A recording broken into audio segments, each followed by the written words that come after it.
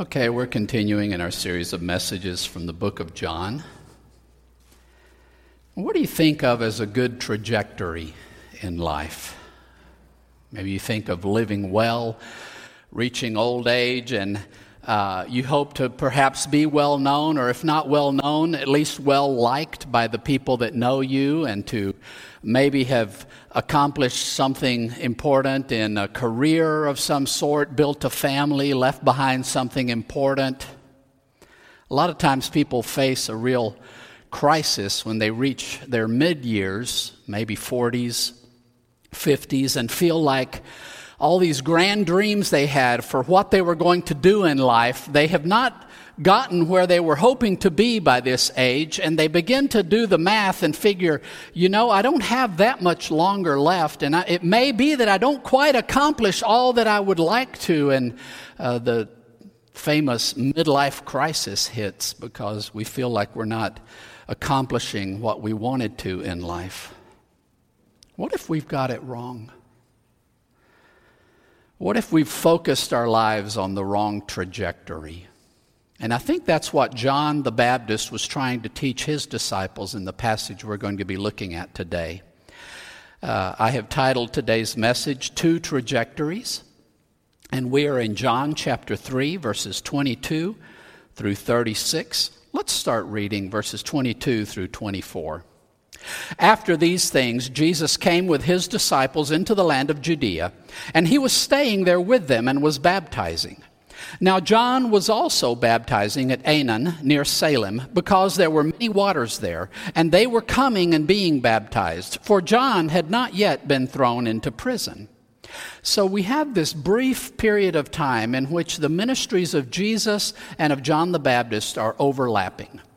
And this apparently happens after the events we've been looking at in John, the Passover in Jerusalem, where he cleansed the temple and apparently had this nighttime conversation with Nicodemus.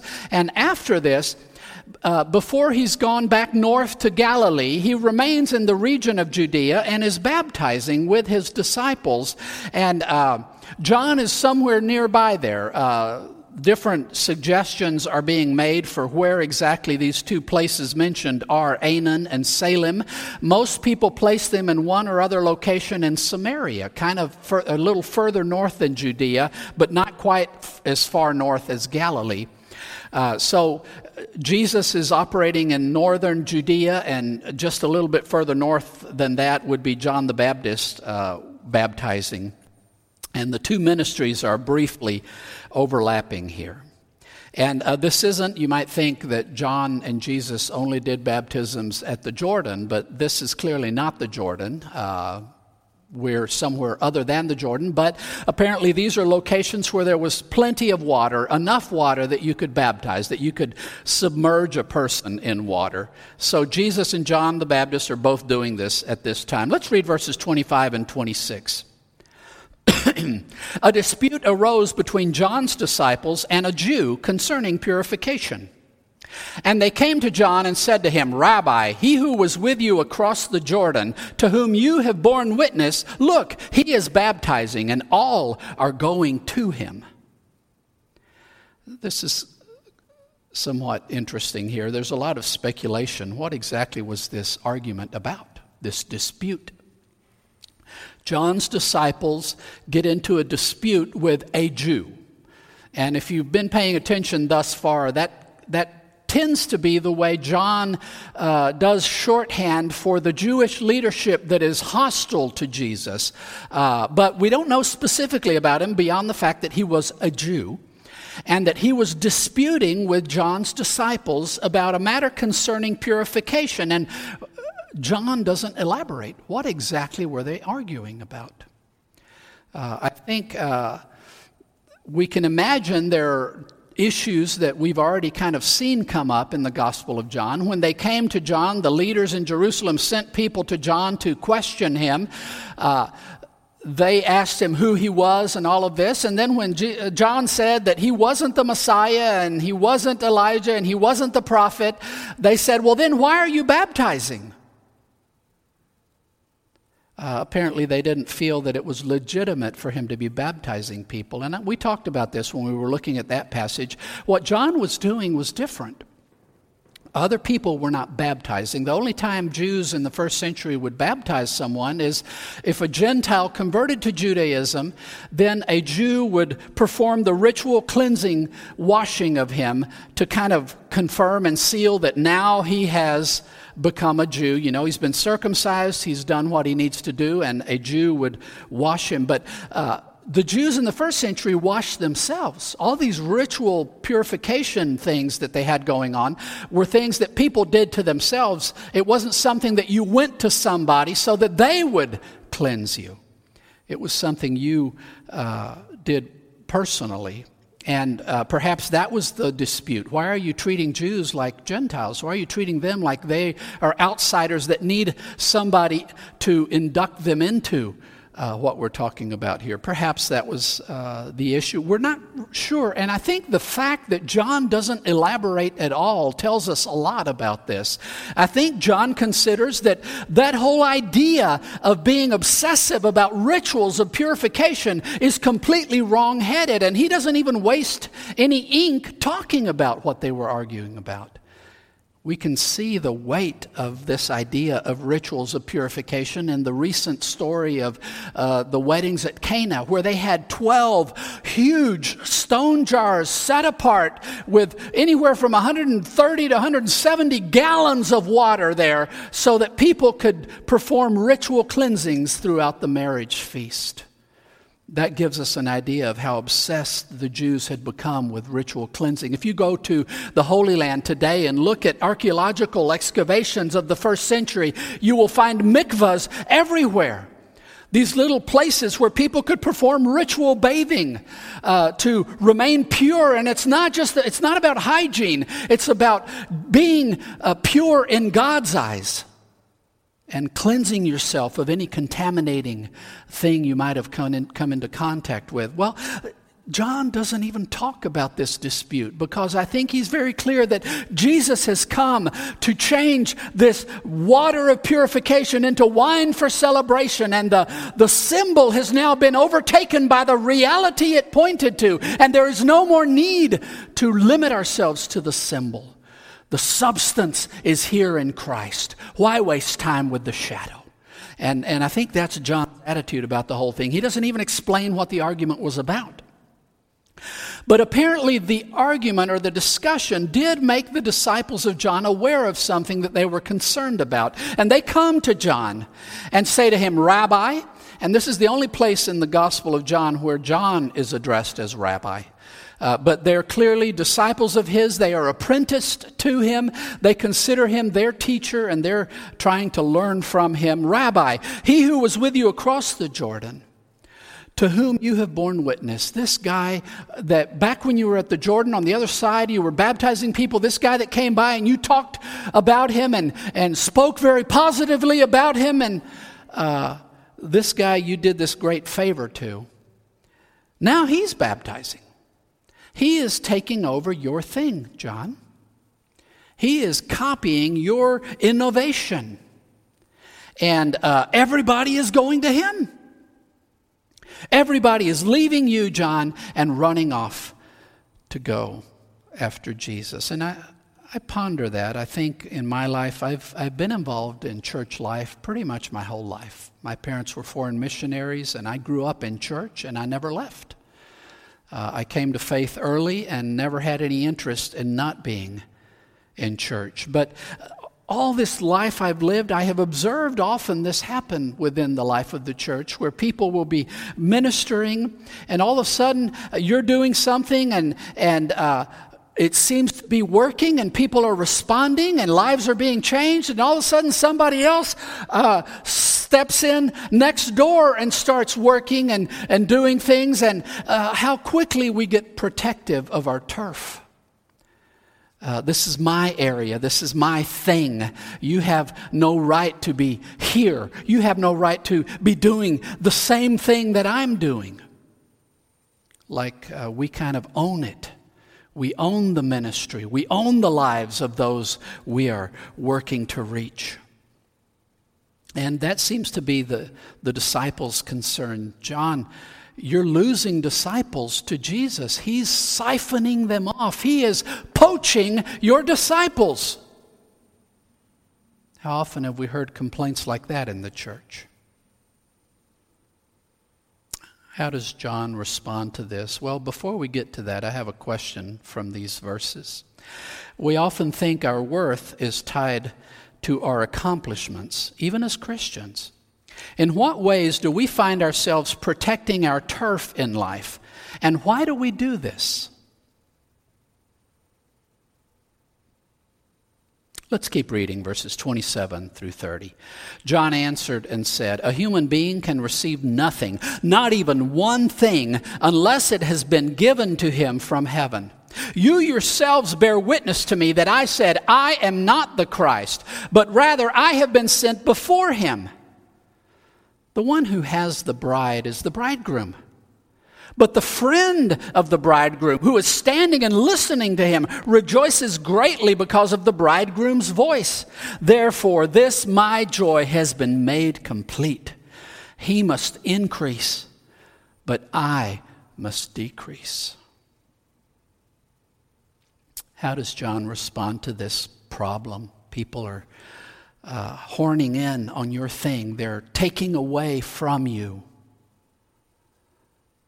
There are a couple of things John has to say about all this. The first, he says, is that nothing anybody has is theirs unless God put it in their hands. Notice the breadth of that statement. A human being can receive nothing, not even one thing, unless it has been given to him from heaven. So John is saying, everything I've been doing, even this baptism thing that everybody seems to think is some great innovation here, that's not something that I just generated out of nowhere. It's something God gave me to do. Everything we bring to the table is something God has put in our hands. The ability to think and to innovate and to come up with a new way to approach something, that is something God has given us. That's not something we earned or fabricated ourselves. My whole body is something God gave to me. I did not make it. My brain, my capacity to think through things and reason and remember things, that is all something God gifted me with. It's not something I made. Every single thing, John says, every single thing we contribute is us merely making use of what God put in our hands.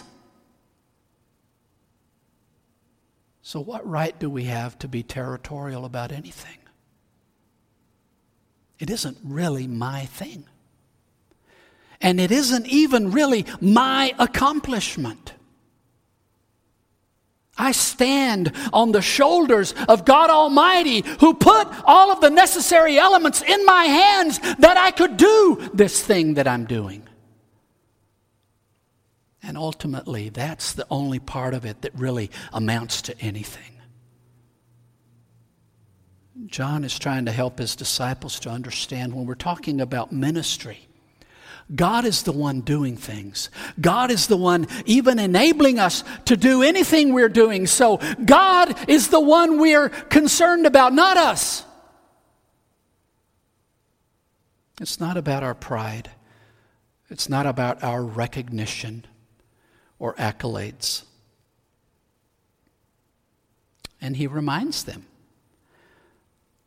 you know, you bear witness. You have been eyewitnesses to me speaking these words. I am not the Christ. I am not the one who is going to come and fix creation. That is not me. In fact, I have been very clear from the beginning. I have been sent to prepare his way. I have been sent ahead of him, before him. That's all my job, is to make the way ready and to get people ready to turn not to me,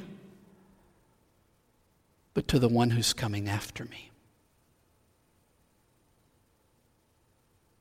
How else can I put it, John thinks? Think of a wedding.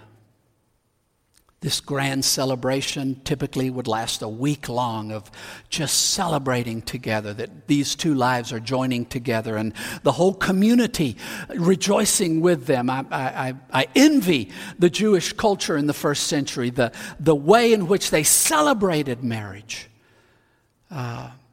Think of a marriage. There's a guy who has the bride, right? Who is that? Well, the groom, right? The groom is the one who has the bride. The bride does not belong to anybody else. The bride belongs to the groom belongs to the bride. They belong to each other. Now let's talk about a third person in this picture. What position is the friend of the bridegroom in? Does he have a right to be jealously protective of the bride? To think of the bride as his? No. That is absolutely wrong. No, the friend of the groom, his job is to stand next to the groom, to listen and rejoice at his voice. And his delight is in the bride and the groom joining together.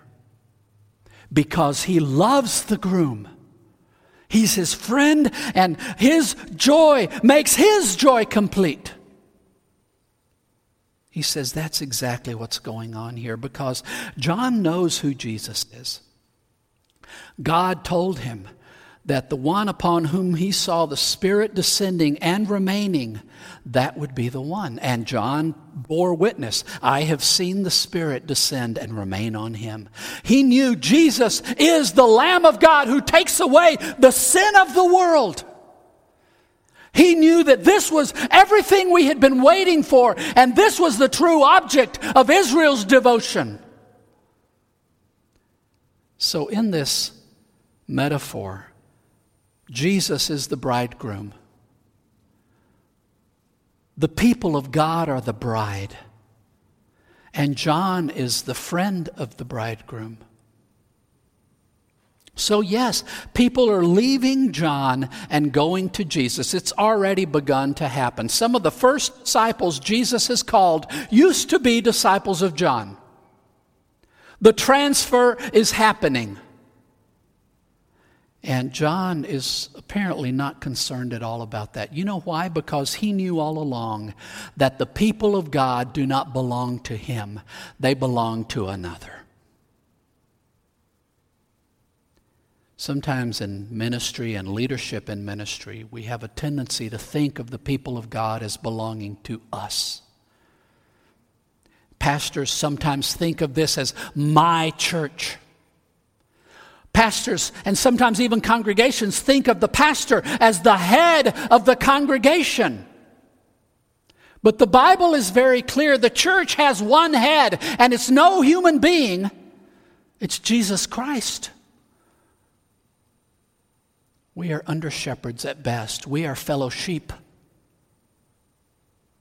And we, along with the whole rest of the body, belong to Jesus. And sometimes we allow leaders to get prideful and to get these huge egos built because we fawn after them and we build this whole culture of personality, and people flock to these kinds of figures. And you know, you're wanting to go to the conference that has all the big names, and you can sit in on panels with all of the published authors that everybody knows about and everybody's read their books, and they're leading the mega churches. And we create these cults of personalities, and then we're surprised when leaders seem to think that somehow it's all about them. That somehow they are the object of devotion.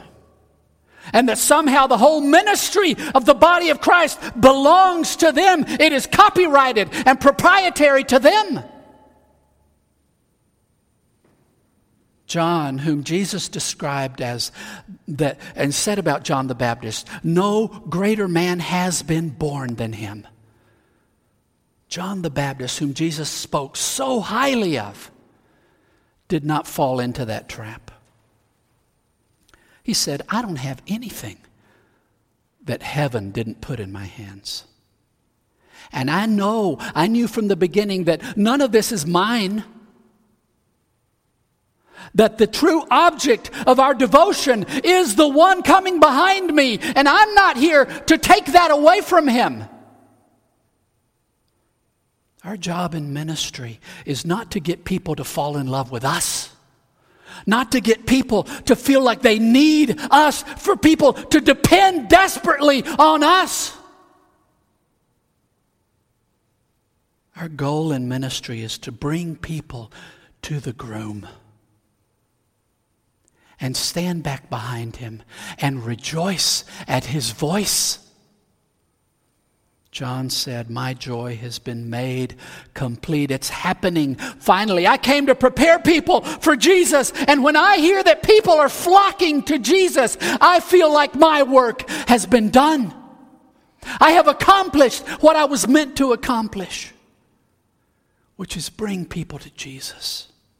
That's it. How to sum it up. How to put it into a pithy statement that we can easily commit to memory. He must increase, but I must decrease. I started out asking you about your trajectory in life. We tend to think of it as a trajectory of increase, right?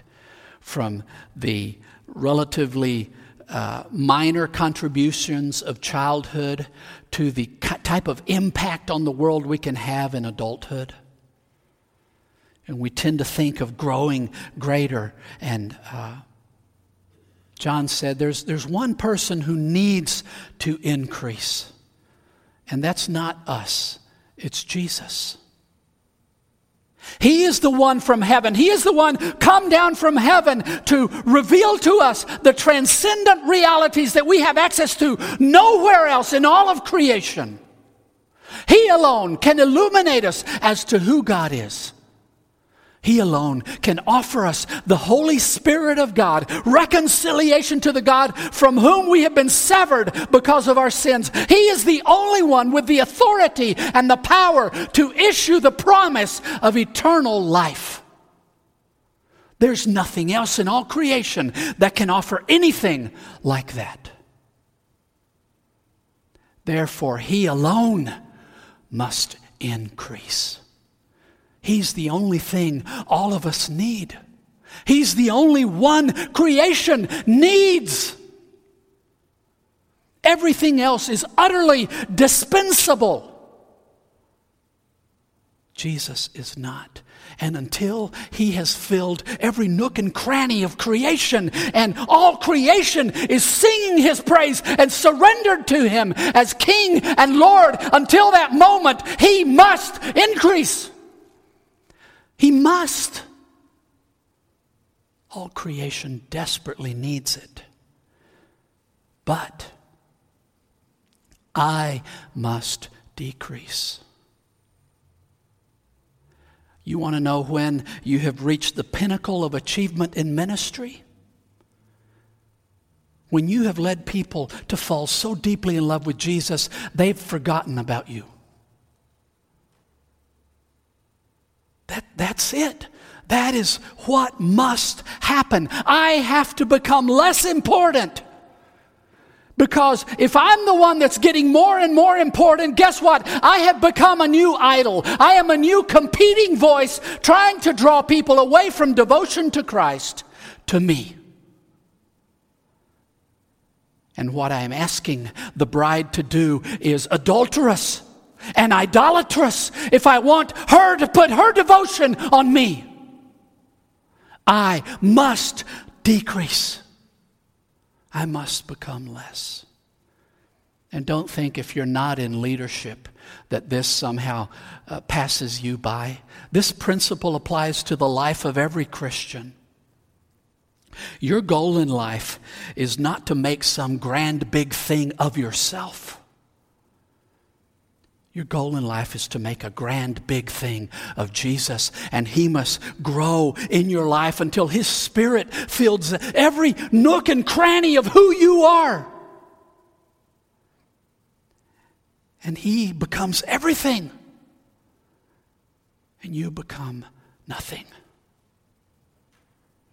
We want to move completely away from the self-centeredness, the me-centeredness that has poisoned our lives, and that in the aggregate of all humankind has poisoned creation itself. We must decrease. I don't mean by that to suggest that somehow we disappear and all that's left is Jesus.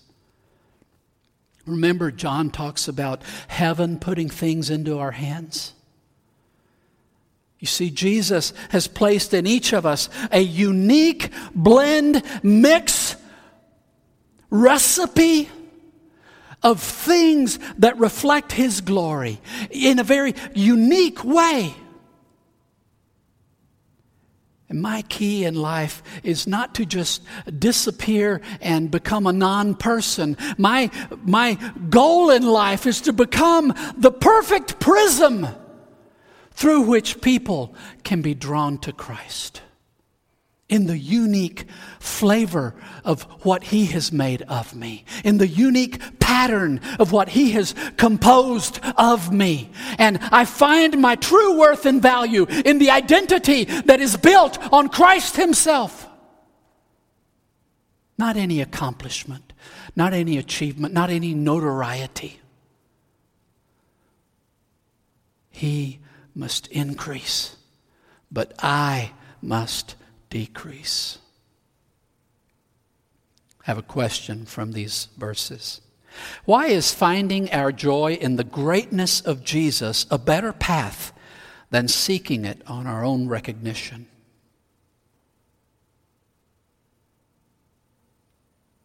And let's read the last few verses, 31 through 36. The one coming from above is above all. The one being from the earth is from the earth and is speaking out from the earth. The one who comes from heaven is above all. What He has seen and heard, to this He bears witness, yet no one is receiving His testimony. The one who has received His testimony has set His seal to this, that God is true. For He whom God sent is speaking God's words, for He is giving the Spirit without measure. The Father loves the Son, and He has given all things into His hand.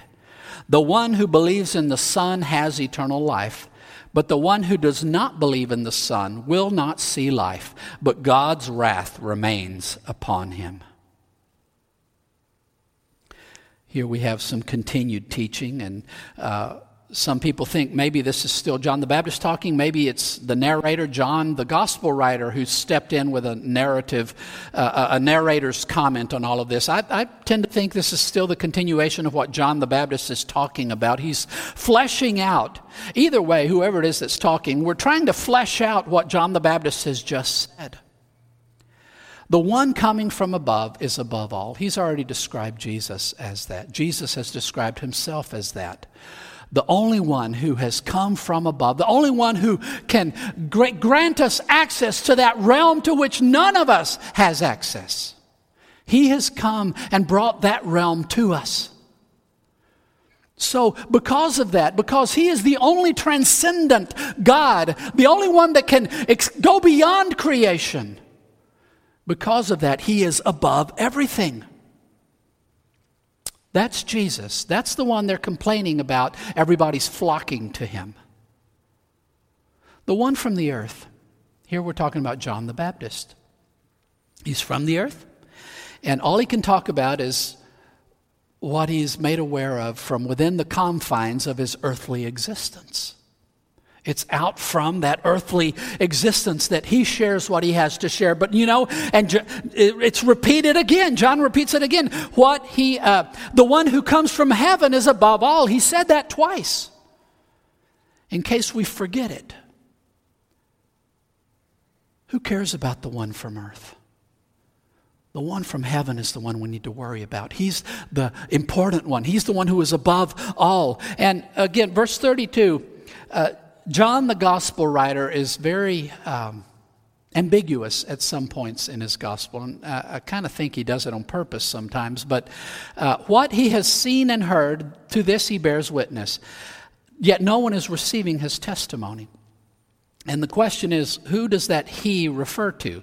Is it the one from above or the one from the earth? Is it Jesus or John the Baptist? I tend to think we're talking about Jesus because it is kind of a repeated theme, has been thus far. And in the previous conversation immediately before this that Jesus has with Nicodemus, he talks about, we have borne witness to you, and yet you have not believed. When we have shared with you about earthly things, how can we share with you about heavenly things? So I think we're tying into that same idea here, that Jesus has been bearing witness and no one wants to receive his witness. That kind of echoes what we find in chapter 1, that he came into the world and yet the world knew him not. He came to his own, but his own did not receive him. And yet he follows it up with kind of a contradiction. It's not that everybody rejected him, but to those who did receive him, he granted the authority to become children of God. There's a similar construction here. No one is receiving his testimony. The one who has received his testimony. So there has been a very large-scale rejection of Jesus, but there are those who have received his witness, his testimony. And those who have received it, that person has set his seal to this, that God is true. The idea of the seal is something you would have like on a signet ring, that you could press into hot wax, and this would certify, it's like signing your name to something, sealing that something is what it claims to be or what it needs to be. It's the authorization, the confirmation that something is what it claims to be. And this is what you are setting your seal to when you receive Jesus' witness, that God is true, that God keeps his promises, that God does what he says he does, that God is who he says he is. That is what you are buying into when you turn to Jesus in faith. He whom God sent is speaking God's words, for he is giving the Spirit without measure. He whom God sent, I think, is clearly Jesus, who is speaking God's words to us. But again, we have some more ambiguity here. For he is giving the Spirit without measure. Who is giving the Spirit? Is God giving the Spirit to the one he sent? Or is the one God sent giving the Spirit to those who believe in him? I think I lean toward the second option there. I think the idea, and we find it throughout John's gospel, is that Jesus is giving to us the gift of the Spirit by which this miraculous birth he's been talking to Nicodemus about can take place, this birth from above. Jesus is talking about that, and I think John here is describing that God sent Jesus, and that he is not only sharing the words of God, but is actually sharing the very Spirit of God, and doing so without measure. In other words, he's not doling it out in a miserly fashion, but he is generously pouring out the Spirit of God on anyone who will come to him in faith. Without measure, without reservation. There's nobody, Jesus is saying, I will not grant you the gift of the Spirit. I think that's what we have here. If we were to look at it the other way I was suggesting, then it might seem that somehow Jesus himself did not have the Spirit until God gave him the Spirit, and we would fall into what I would call an adoptionist heresy, that Jesus was only God when God adopted him, and then he became God. But I think John is very clear throughout his gospel that before anything was, the Word was, Jesus was God from the very beginning. It's not something that happened at one point in his ministry. So I do think this idea of giving the Spirit without measure is the gift that Jesus gives to those who believe. The Father loves the Son, and he has given all things into his hands. Here's the thing. The Father loves the Son, has given everything into the Son's hands, so that when the Son is giving out the gifts that come from above, the gifts of heaven, he does so without limitation. The Spirit can be poured out without measure. Life can be granted with eternal extension. It can be measureless. Because the Father has put all things into His hands. Do you begin to understand why John says that He has to increase? Jesus must increase until He becomes the rightful focus of all creation. And let's be honest, we're not there right now. We still need to decrease significantly before the balance is set right. But Jesus has been given all things, and this is what He has come to share with us. The one who believes in the Son has eternal life, but the one who does not believe in the Son will not see life. Don't buy into the deception that there are 1,000 ways to get to God, that there are 1,000 paths to eternal life. There is one.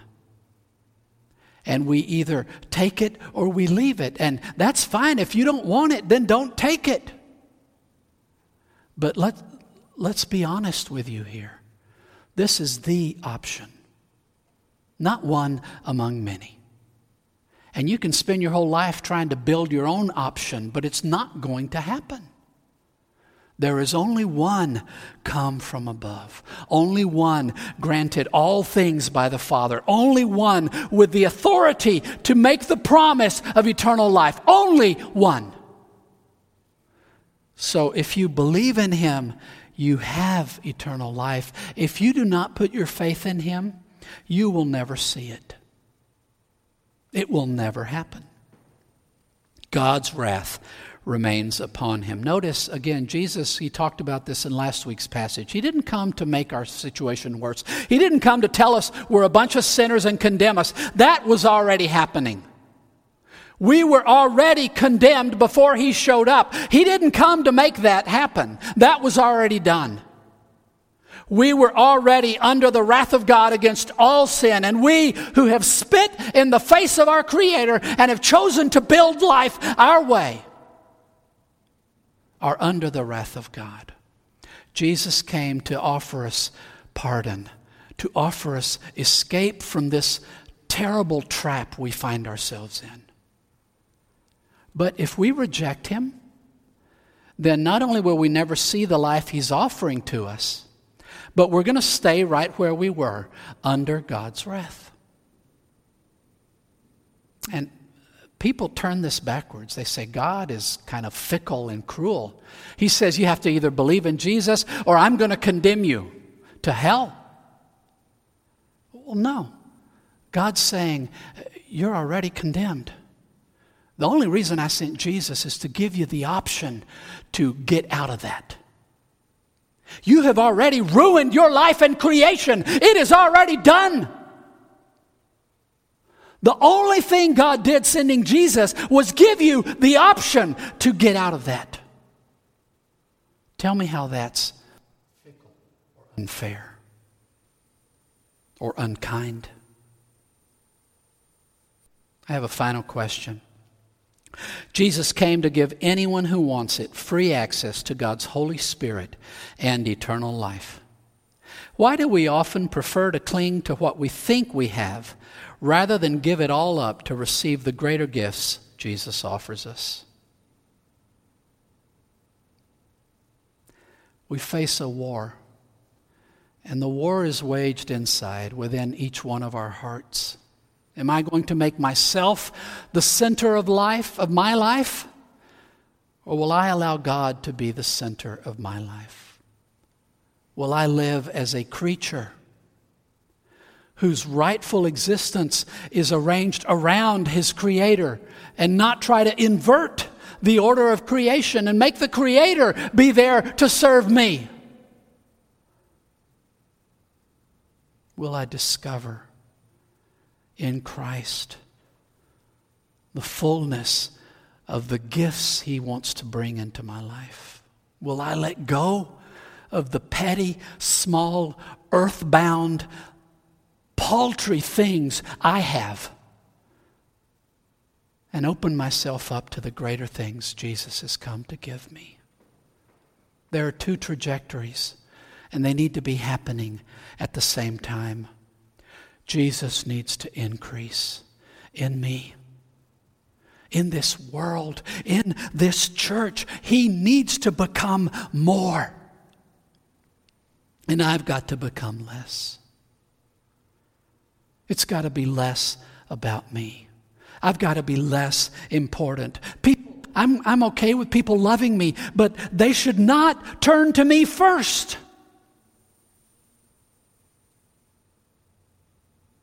They should be blinded by the brightness of Jesus and have eyes only for Him. Am I going to live a life where my goal is to disappear in the blaze of the glory of Christ? And that everyone be drawn to Him? I pray that is so. In my life, I pray it is so in yours. Let me close with a word of prayer. Jesus, thank you for coming from heaven to bring to us all that we could never have access to apart from you. Glorious, eternal, wonderful things. Thank you for bringing God back to my life. Thank you for making life a reality and for extending to me the promise of being able to enjoy it in you forever. Lord Jesus, grow. You must increase. Help us to be devoted, heart and soul, to the task of your increase in this world. And help us to decrease as you spread out and your glory becomes the reality of our lives. We love you, Jesus. It's in your name, it's by your grace that we say all these things. Amen.